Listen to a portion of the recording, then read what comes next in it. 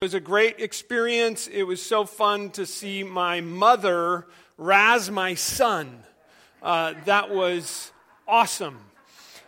And we had some great snacks, so that was fun too. Hope that you had a good afternoon last week. Also on Friday night, in the midst of dealing with no heat in a couple of rooms and getting space heaters, we pulled off a night to shine.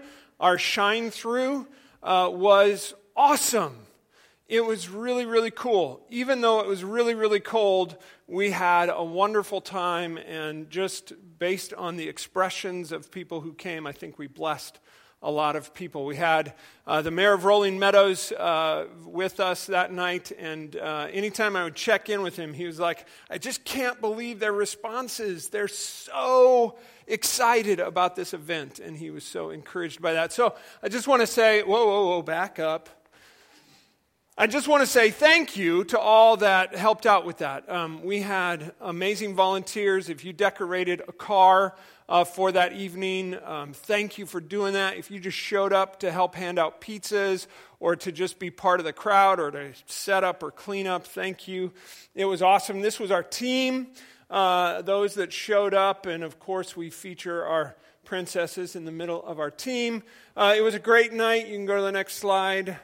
From the time they stepped out their door to a red carpet experience. So at many of the homes, since we didn't have like a red carpet for them to enjoy walking into the ball, and many of the homes, they did the sidewalks as the red carpet. Sharon Rickerson is amazing with her passion for those with disabilities, for her passion for our Caring Friends ministry, and just for her work to pull this off. And then we just saw some fun, excited people dressed up as kings and queens of the ball. We had some of our very own participating. So Britton Rickerson, did you have a good time? Woo-woo! Yeah, she brought her crown. All right. So Britt danced the night away, and if you haven't gotten to meet Mitch Brandon, he's around our fellowship more and more, and they just had a great night that night. Michael Markfart, he went around the circle, 3-4 times? Yeah, 4 times. He was loving that. I have a good picture of him with our princesses. That was fun. And the whole night was just a great evening, from handing pizzas to people that were just thrilled to get it, to this trolley party bus of young ladies that, even though most of them were sleeveless, had to get off the bus to get a picture. It was just a really wonderful time. We had Rolling Meadows High School students here, their Palm Squad, their Spirit Squad, cheering them on. We had the police department here, just adding to those festivities. We had a number of other organizations, and I just want to put in a plug for Rosati's Pizza. They gave us a ton of pizza, and so there's a new one. Just you can walk across the parking lot and get Rosati's Pizza. I would just encourage you support that local business, because they were excited to partner with us and excited to be part of our neighborhood. And then Comet, I don't really need to sell them. If you've ever had Comet, you've been there more than once. But even though they're closed, they figured out how to get us a bunch of gift cards that we added into the gift bag. And just local businesses that have been a real encouragement to us and that are anxious to be a part of things that we're doing here. And I think more than just for the publicity. So some good partnerships there. Our partnership with Clearbrook just continues to grow and deepen, and I'm so thankful for that. Just being that part of the community that we can really minister and bless people. So at the end of the night, everybody was crowned kings and queens, and you might ask, why do we do this thing in February? I think because Tim Tebow lives in a warm place and had no idea of feet of snow on the ground. I don't know. But I think it's about Valentine's Day. We put it around Valentine's Day because we want to communicate God's love to these special people. And today's Valentine's Day. I hope everybody's aware of that. Happy Valentine's Day. I just want to say I love you. I'm glad that some of you are wearing red. I didn't get that memo, nor did I have that thought. Now I do, and wish I would have dressed differently. But hey, thanks for doing that. Anybody already gotten a Valentine?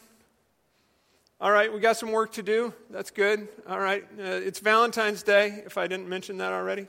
So happy Valentine's Day, and I'm so glad that you're here. I'm so glad that you're joining us on the live stream. If you're at home, frankly, today was a hard day to walk out the door because at least when I got up, it was negative 22 wind chill. It's a little warmer now, but whew, that's cold. Well, hey, we're in a series that I've entitled On Target, and I'm just encouraging us to consider, hey, are we on target? Because as God's people, like that's His desire for us, that we would be on target. And not really just for His glory. Like He knows that that's where we find joy, is when we're walking in step with His Spirit as we're being about the business of the kingdom. And I know I used this phrase June 5th or June 7th of 2020 when we had kind of our first in-person service. We pulled into the parking lot.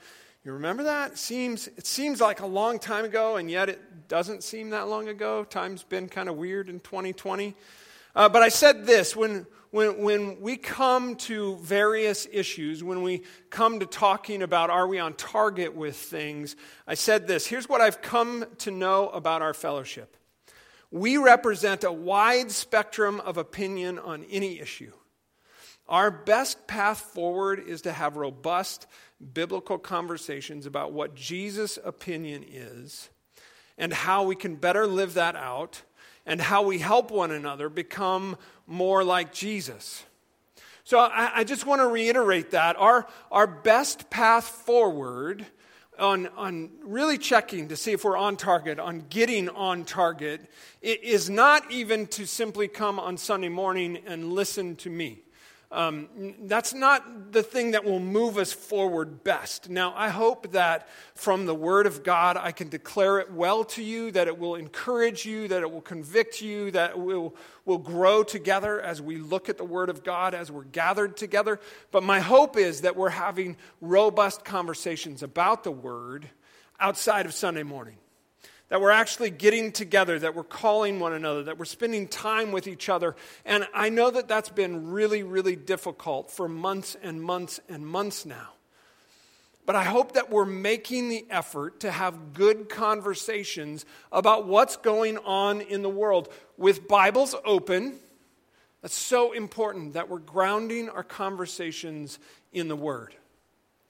And then having this understanding and really affirming, this is one of our shared values that we're looking at, but really affirming the truth of Christ. Okay, so what's true? What are we really talking about here? And how does Christ view the things that we're being confronted with right now?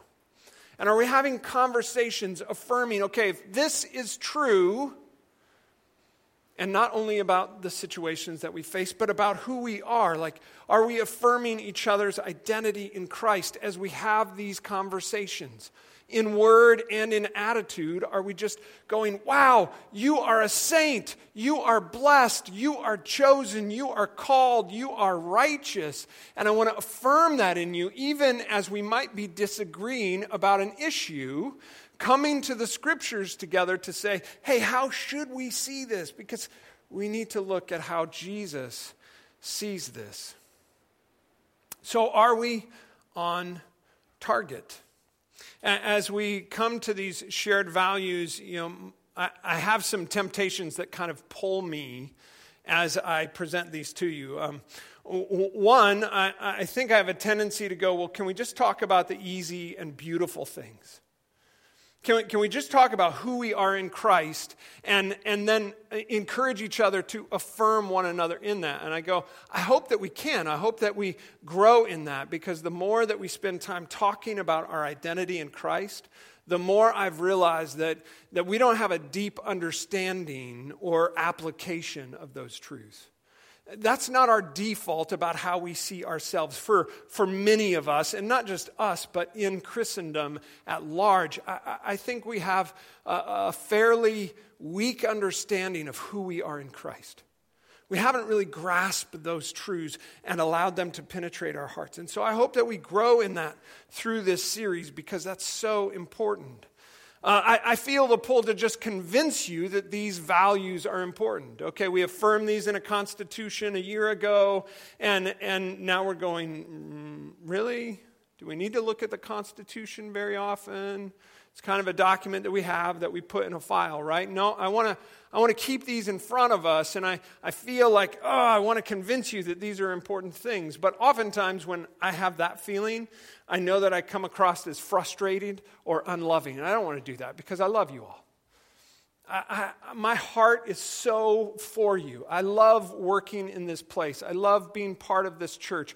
I love being connected with you as people. And so I don't want to be frustrated or come across as unloving, and so I don't want to work hard to convince you that these are important things. I'm just praying that the Spirit, as we look at the Word together, will convince us of these things and grow us in these things together. And then I have a temptation to want to portray just an expertise. Because I think as we talk about these values, there's impact into issues in our world. As we talk about affirmation and how we see each other and how we encourage each other and what truths we declare about each other, there are implications that apply to the rest of the world and how we live in the world that we're in. And I want to come across as an expert in that, but frankly, I'm not.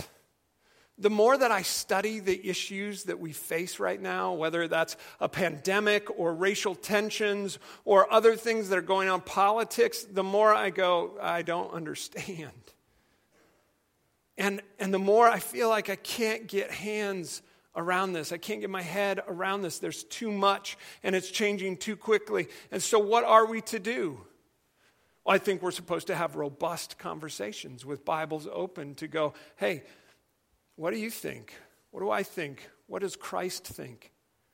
And then how do we encourage each other to be more on target with what Jesus Christ thinks about these things? And so as we talk about affirmation, the thing that kept coming back to me is there are obstacles to our affirmation. There are obstacles that keep us from affirming one another and who we are in Christ. There are obstacles for the people of God at large in affirming one another. So I've just prayerfully been considering what are those obstacles, and I think 2020 has exposed many of them. I think 2020 kind of pulled the curtain open to go, hey, church, take a look at who you are. And so I'm hoping that we will do that courageously, boldly, understanding that we might see some things that we don't like about ourselves. But confident that there's grace, confident that there's mercy, confident that God can work in the midst of this, and that He is working to make us the people He desires us to be. And so as I've just prayerfully thought about these things, really three things came to the fore, and then a fourth that we're going to pray about at the end of the month. So last week we talked about our kingdom identity, that we're people of Christ's kingdom. And any other kingdom that kind of encroaches on that kingdom will begin to pull us away. And we can't serve two kingdoms at the same time. And so we have to make choices. And every time there's a new title that tends to bring about a definition of your identity, we have to beware, because that's a kingdom. Kingdoms define people. And so we can be defined by many things, but my hope is that we will be more and more defined by the kingdom of God. That as we've been crowned kings and queens, joint heirs with Christ, that those realities of the kingdom would take deeper root in our hearts. And that we would be on target, focused on the kingdom of God. Well, the next obstacle, I think, is getting into some of the implications of the kingdom. And so here's my thought for today. As kingdom people, we're called to embrace and embody kingdom values in light of the good news of the King. Okay, so as kingdom people, we are brought into this kingdom of light. We're transferred from a kingdom of darkness, brought into this kingdom of light. That was last week. Now we're kingdom people, and we're called to embrace, to grab onto, and embody, to live out kingdom values in light of the good news, the gospel of Jesus Christ, the King. Paul in 1 Corinthians, you don't have to turn there unless you want to. We'll land in Galatians today. But Paul in 1 Corinthians chapter 3, he articulates the gospel this way. He says, "For I delivered to you as of first importance what I also received, that Christ died for our sins in accordance with the Scripture." So what the Scriptures tell us is that everybody has sinned. We've all fallen short of the glory, the standard of God. No one is righteous, no one is perfect, no one measures up. And so Christ came and died for sin because that is the penalty of sin. That he was buried, now Paul goes on, that he was buried, that he was raised on the third day in accordance with the Scriptures, and that he appeared to Cephas, then to the 12. Then he appeared to more than 500 brothers at one time, most of whom are still alive, though some have fallen asleep. I love these particulars. I love these evidences that give us confidence in the truth of this book. That Jesus died, that's a historical fact, and that he rose again and he was seen by all of these people, many of whom were still alive when Paul's writing to the church at Corinth. He's saying, hey, you can go ask people about this. This is evidence, the truth of the gospel. It's evidence that Jesus is the King. So after he appeared to more than 500, then he appeared to James, then all the apostles. Last of all, as to one untimely born, he appeared also to me. For I am the least of the apostles, unworthy to be called an apostle, because I persecuted the church of God. But by the grace of God, I am what I am, and his grace toward me was not in vain. Oh, I hope that we hear those words. I think that oftentimes we put the Apostle Paul up on this pedestal, and we go, I can never be like the Apostle Paul. But what is true of Paul is true of us in this text. Jesus Christ revealed himself to you. If you've come to faith in him, this is true. Jesus Christ revealed himself to you. Maybe that wasn't by knocking you off a horse. Maybe that wasn't a bright light. But somehow, through some means, Jesus Christ revealed himself to you, drew you to himself, and then by his grace completely changed your life. Now you go, I don't know, my life is still maybe a little bit the same as it was before Jesus. Well, be confident of this, that he who began a good work in you is able and he is carrying it on to completion. So we're all a work in progress. Even Paul was a work in progress.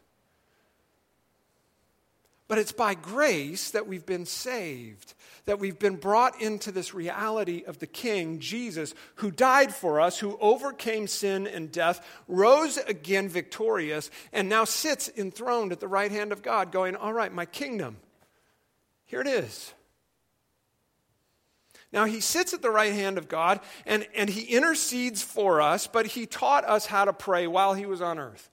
While he walked in the flesh, the disciples said, Lord, teach us how to pray. And so he said, well, pray like this. Our Father in heaven, hallowed be your name. That means you are above all things. You are worthy to be praised. You are glorious. Hallowed be your name.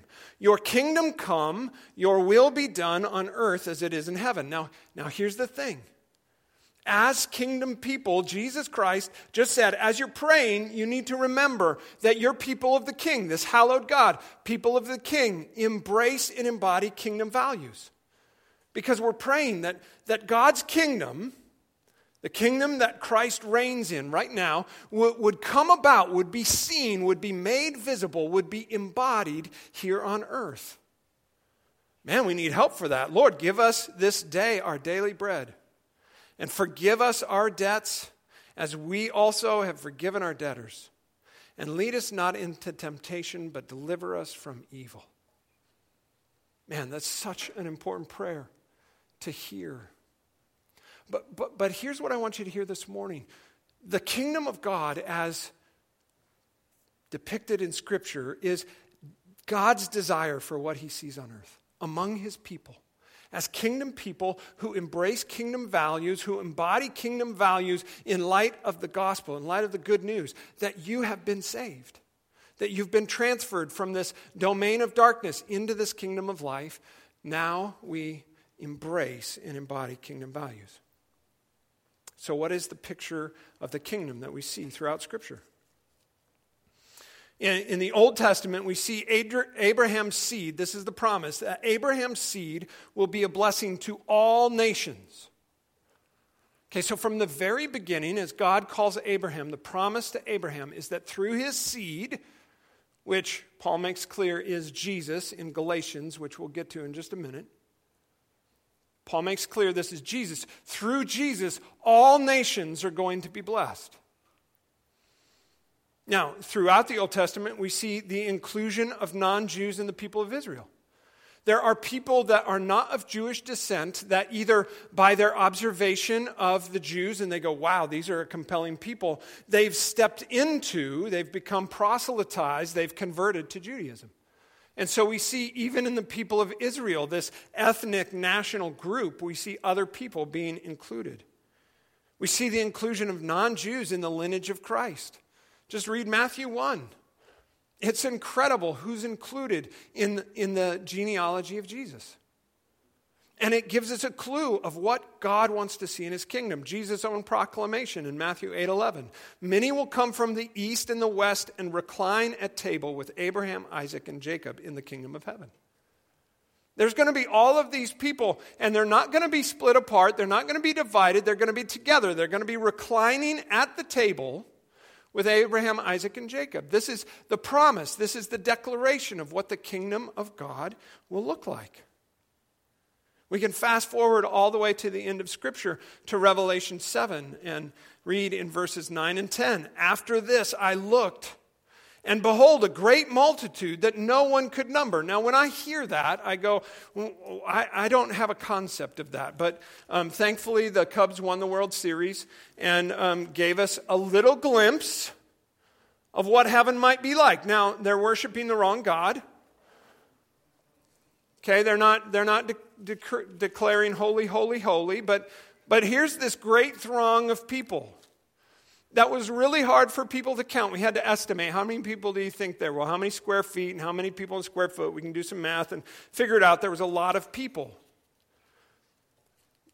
But John in the Revelation says, after this I looked, and behold, a great multitude that no one could number, from every nation, from all tribes and all peoples and all languages, standing before the throne and before the Lamb, clothed in white robes, with palm branches in their hands, and crying out with a loud voice, salvation belongs to our God who sits on the throne and to the Lamb. The desired outcome of the gospel, this message of salvation, this good news of the King that he's bringing salvation, the outcome of the gospel is that God would claim for himself and for his praise and worship a people of every nation, tribe, people, and language. God's desire is that all different kinds of people he created would come together in a glorious display of unity in diversity and worship him alone as God for his glory. That's the desired outcome of the gospel. That's why Paul, he goes out and he begins preaching to the Gentiles, because he's so convinced this isn't a Jewish thing. This is for the whole world. Which fits the message of the gospel, doesn't it? Everyone has sinned. Every human being who has ever lived, who has ever existed, is a sinner.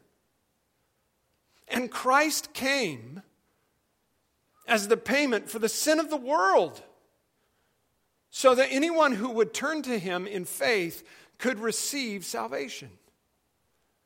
The message of the gospel, the good news of the King, is that salvation is available for everyone, for every nation, for every tribe, for every people, for every language.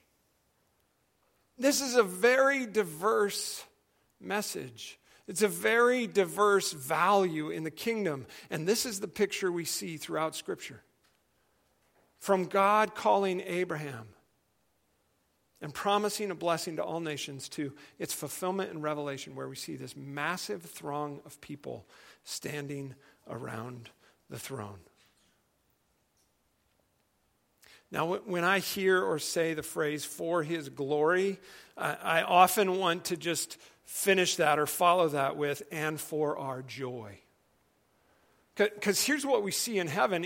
It's not just this kind of depressed throng of people around the throne. No, there is this massive worshipful celebration. There is joy like people have never experienced in heaven. And here's what I'm convinced of. Anytime we are living in ways that bring glory to God, we will experience joy, no matter our circumstances. Anytime we're living in a way that brings glory to God, we will experience joy, no matter our circumstances.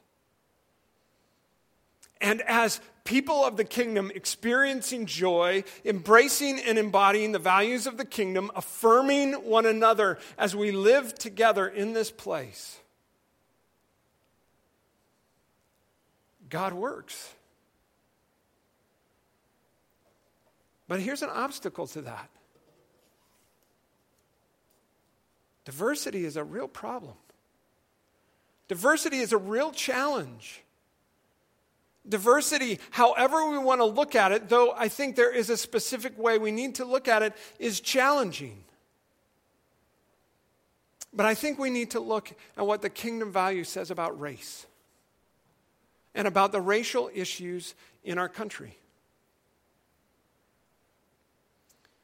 These are difficult subjects, and the more that I read, the more that I think, the more complex they become. And so I don't want to give any illusion that I'm an expert in this or that I have the most profound things to say. I don't this morning, but we're going to look at the Word, and I hope the Word will speak to our hearts. In one of the books that I read, they were giving an example of how churches can move to be more inclusive around diversity. And even that word inclusive, we go, what does that mean? And But one church that I was reading about, they said, you know where we started? Because we had taken some of the steps that had been unfruitful. We had hired a pastor of diversity, and we had really pushed for just, more color in our congregation. And we had really, pressed on some things, and it just didn't bear any fruit. You know where we started? We started by bringing kids into our worship service. And I went, what? Wow, we're already on the road. Because we're already doing that. But doesn't that just kind of challenge our notions about who should be included in worship? We bring our kids in, and they're distracting, and they're just a little bit challenging. We have to talk differently. We have to kind of behave differently. We're seeing them worship in different ways because they're children, and that's good, and we can learn from that. And then I thought, wow, we just did the shine through, and it's another step to hopefully seeing people with differing abilities gathering together in this room at this time.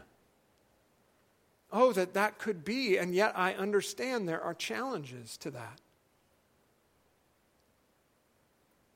But one of the biggest challenges in the history of our country and the history of the church has been around race. Has been around the color of people's skin. So let's turn to Galatians, and I was just going to camp out in Galatians 3 because I think this is a pinnacle of the book. I think it's a turning point where Paul has said things about the gospel, and we're going to back up and see some of those things. But he comes to this place where he says, there is neither Jew nor Greek, there is neither slave nor free, there is neither male nor female, for you are all one in Christ Jesus. And if you are Christ's, then you are Abraham's offspring, heirs according to promise. Now, there's many implications about this, about the law and about Jew and Gentile. But at this crux, he's talking about there's things that divide us.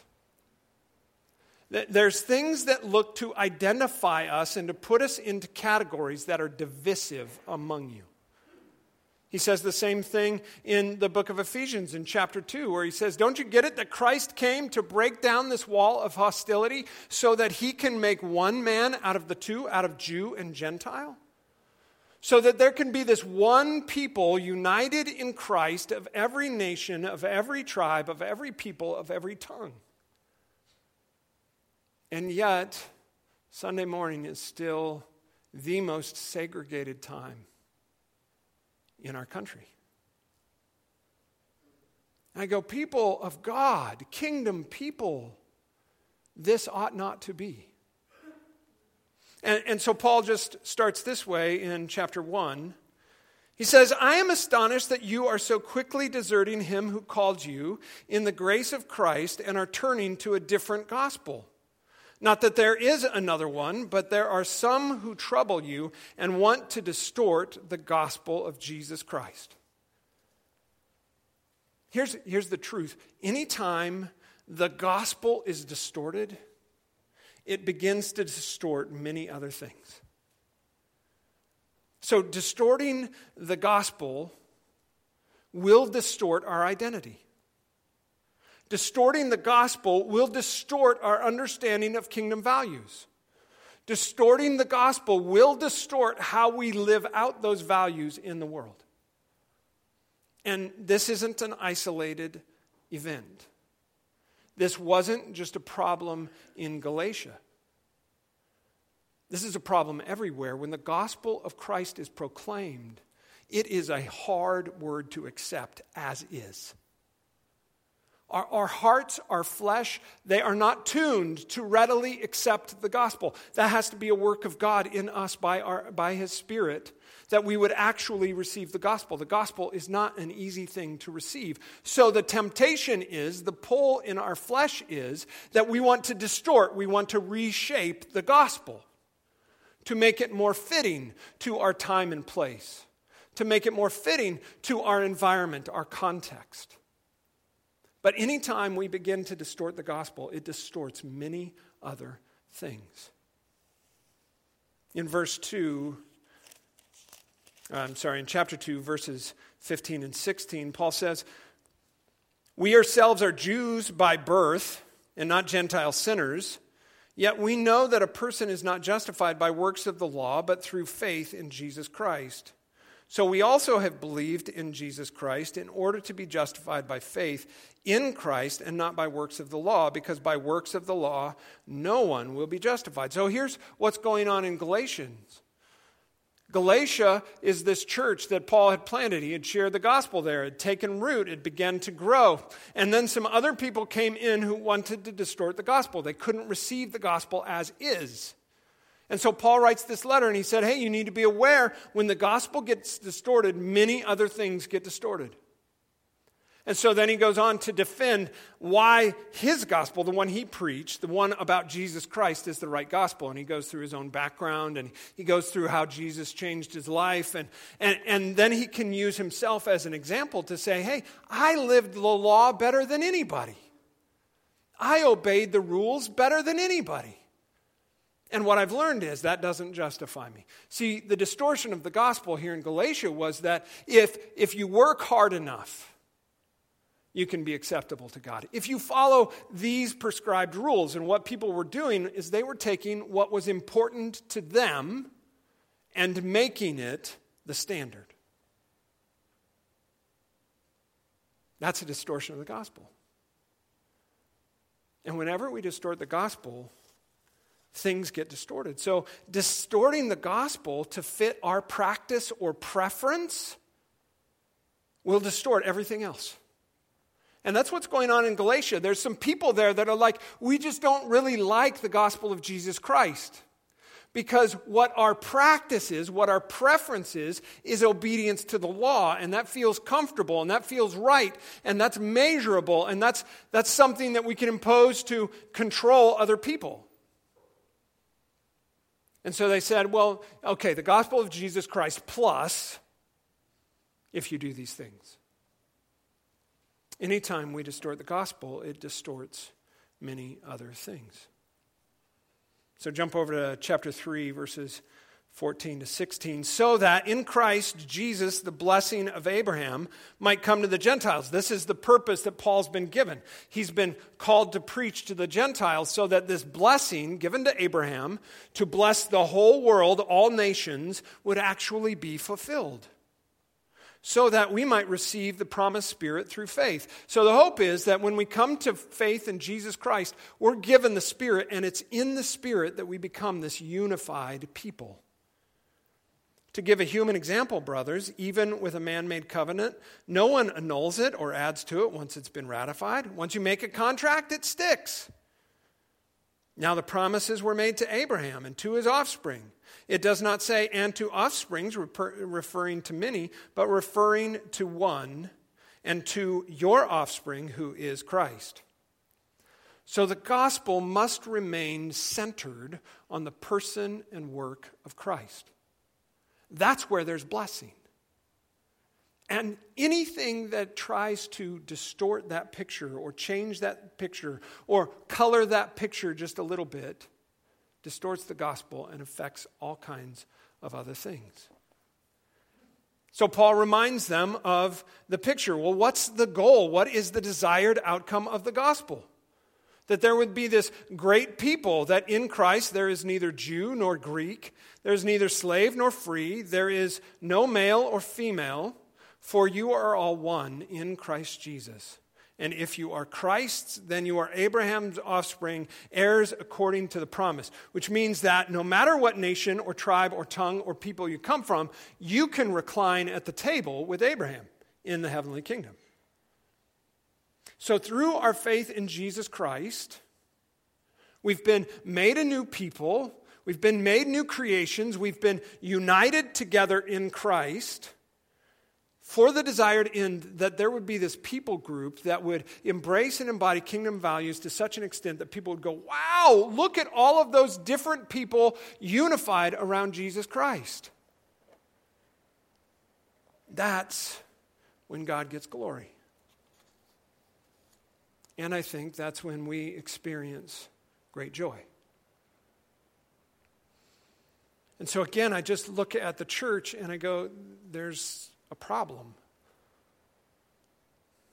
We're not a very diverse people. And you go, oh, wait a second. There is diversity in the church.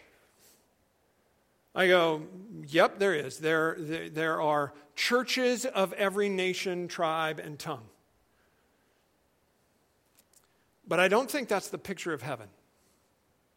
I don't think that there are sections where, you're a little darker skinned, you're going to be in this section over here. Oh, you speak that language, you're going to be in this section over here. Oh, you're fairer skinned, you're going to be in this section over here. That's not the picture that's painted of the kingdom of God as we stand around the throne of God. It is all nations, tribe, and tongue together. It's this radical mixture of diverse people that have come to understand a new identity in Christ, and that has become so primary that they can relate to one another in such intimate ways that they can worship God together.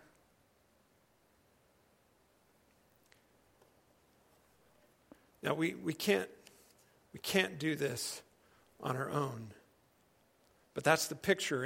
In chapter 4, verses 4 to 7, Paul says, "But when the fullness of time had come, God sent forth his Son, born of a woman, born under the law, to redeem those who were under the law, so that we might receive adoption as sons. And because you are sons, God has sent the Spirit of his Son into your hearts, crying, 'Abba, Father,' for you are no longer a slave, but a son. And if a son, then an heir through God." When you think of family, when I think of family, I don't think of varying groups of people. I think of togetherness. And here's the declaration of the gospel, is that when we come to faith in Jesus Christ, we are brought into this family of God that is supposed to connect together as family. And we do that by the work of the Spirit in us, not only changing our identity, but giving us the strength in our inmost being to embrace kingdom values and then working through us to actually embody kingdom values. So in chapter 5, verses 25 and 26, Paul says, "And if we live by the Spirit, let us also keep in step with the Spirit. Let us not become conceited, provoking one another, or envying one another." Now, this is a really tall order, and I don't have answers this morning, which I know isn't helpful. But we are a predominantly white congregation in a predominantly white, though ever-changing, city in the suburbs of Chicago. And so it's challenging. I know it's not even all on us. Like I have some black pastor friends, and I think about, man, how could our churches actually come together? There's different styles, there's different preferences, there's all of these challenges, and yet I can't get past the desired outcome of the gospel is to see these people joined together in intimate relationship for the glory of God and for their joy. So I go, we're missing something here. We're missing out on joy, people. And I want that for us. I want us to experience that joy. But there's some changes that have to be made in order to experience that. So what do we do? Well, here's one challenge. I don't know where you're at with the concept of white privilege or white superiority in any sense of that nature, but I know that I've had more advantage because I'm a white person. Okay, I can just look at my life and I know that I've had more advantages as a white person. That's just the reality. And I think if you look historically, you'll see that white people have always had more advantage. Now, that's not a rule across the board. I know many white people who have grown up with less privilege and less advantage. But generally speaking, white people have more advantage over any other race or color. We are still the majority race or color in our country, in our city, in our church.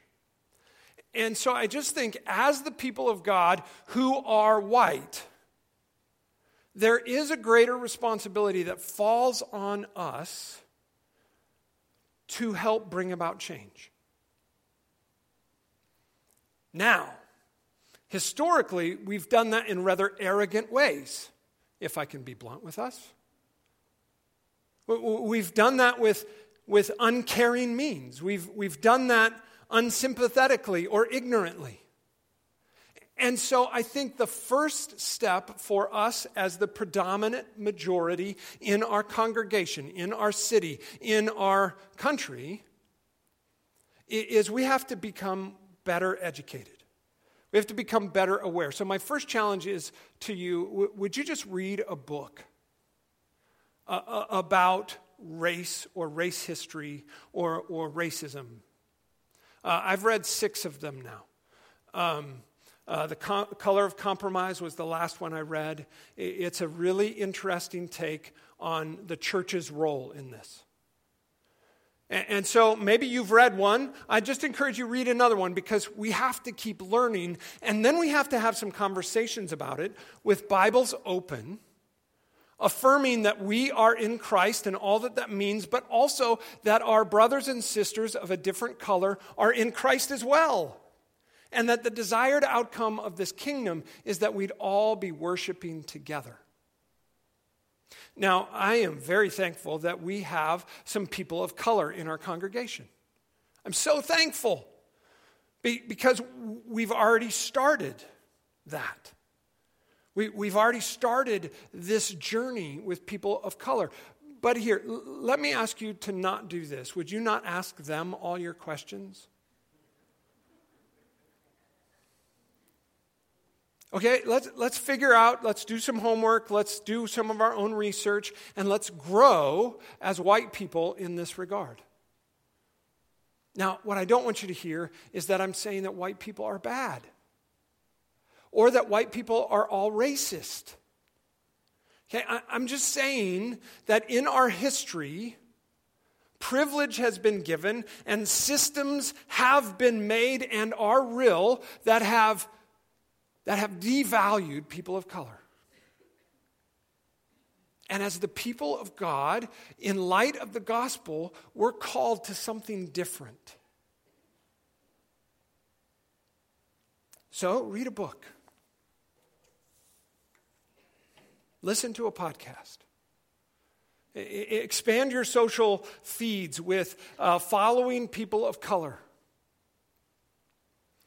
But I think for our church, for our congregation, for our fellowship here in this building, we have a unique opportunity. And I know that like jumping on the bandwagon with Black Lives Matter is, forgive the term, the sexiest thing we could do. It's the most attractive thing we could do to get behind Black Lives Matter. Now, I think the organization is deplorable.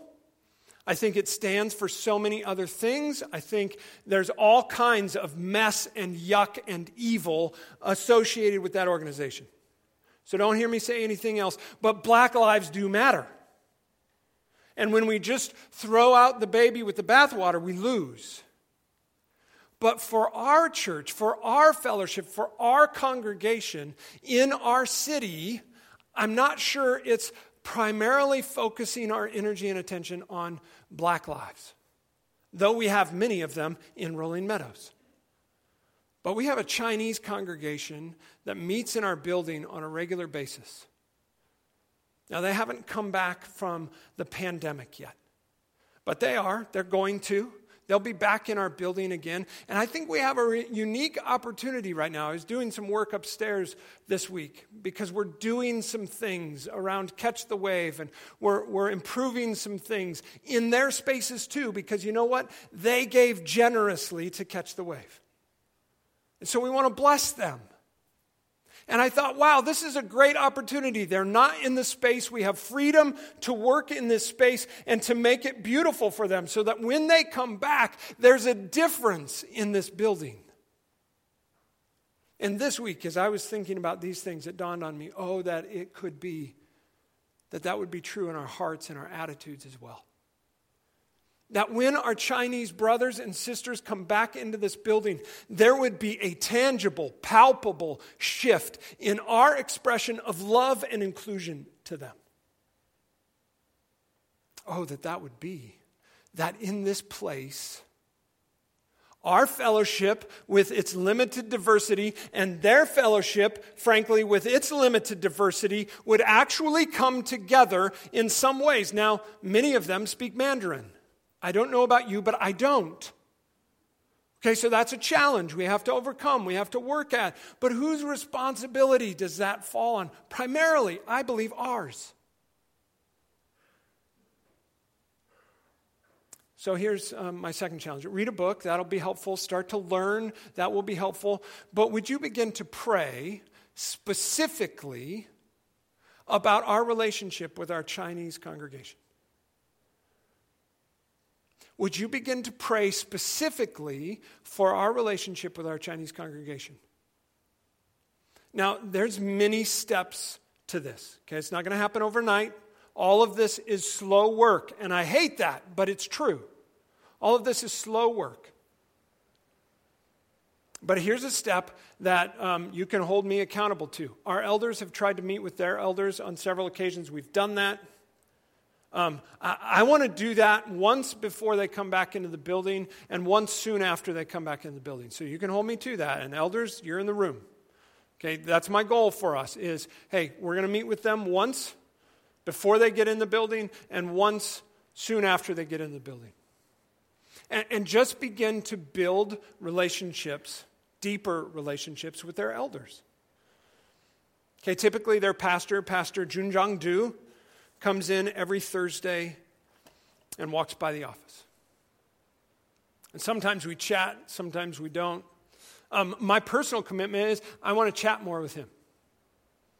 He's an amazing guy. He left the business world, left his job, became a pastor, was never planning to become a pastor, got his master's from Moody, went to seminary. Like, he showed me up. He was like, yeah, I can do this. I was like, I can't, so sorry, dude. You win. Now he's getting his doctorate. Like, dude, you're making me look bad. But he's an amazing guy, committed to Jesus. He loves his people. He loves the Word of God. I go, man, there should be relationship. And there used to be more relationship with that congregation. We used to share children's ministry, and they kind of pulled back from that, and we let them. And I go, oh, we lost in that moment. There was some challenge. There was some struggle in that. I get it. We view child rearing completely different. But do we press into that? Do we learn about that? Do we come to that? So I'm just going to leave you with this. We are kingdom people. You've been bought with a price. You've been delivered from the dominion of darkness, transferred into the kingdom of the Son, the kingdom of light. You are kingdom people if you have come to faith in Jesus Christ. And as kingdom people, you are called to embrace and embody kingdom values in light of this good and glorious gospel of Jesus Christ. And the desired outcome of that is a people that's knit together, that is radically diverse, and yet radically unified around the person and work of Jesus Christ. Let us learn and grow and pray to that end.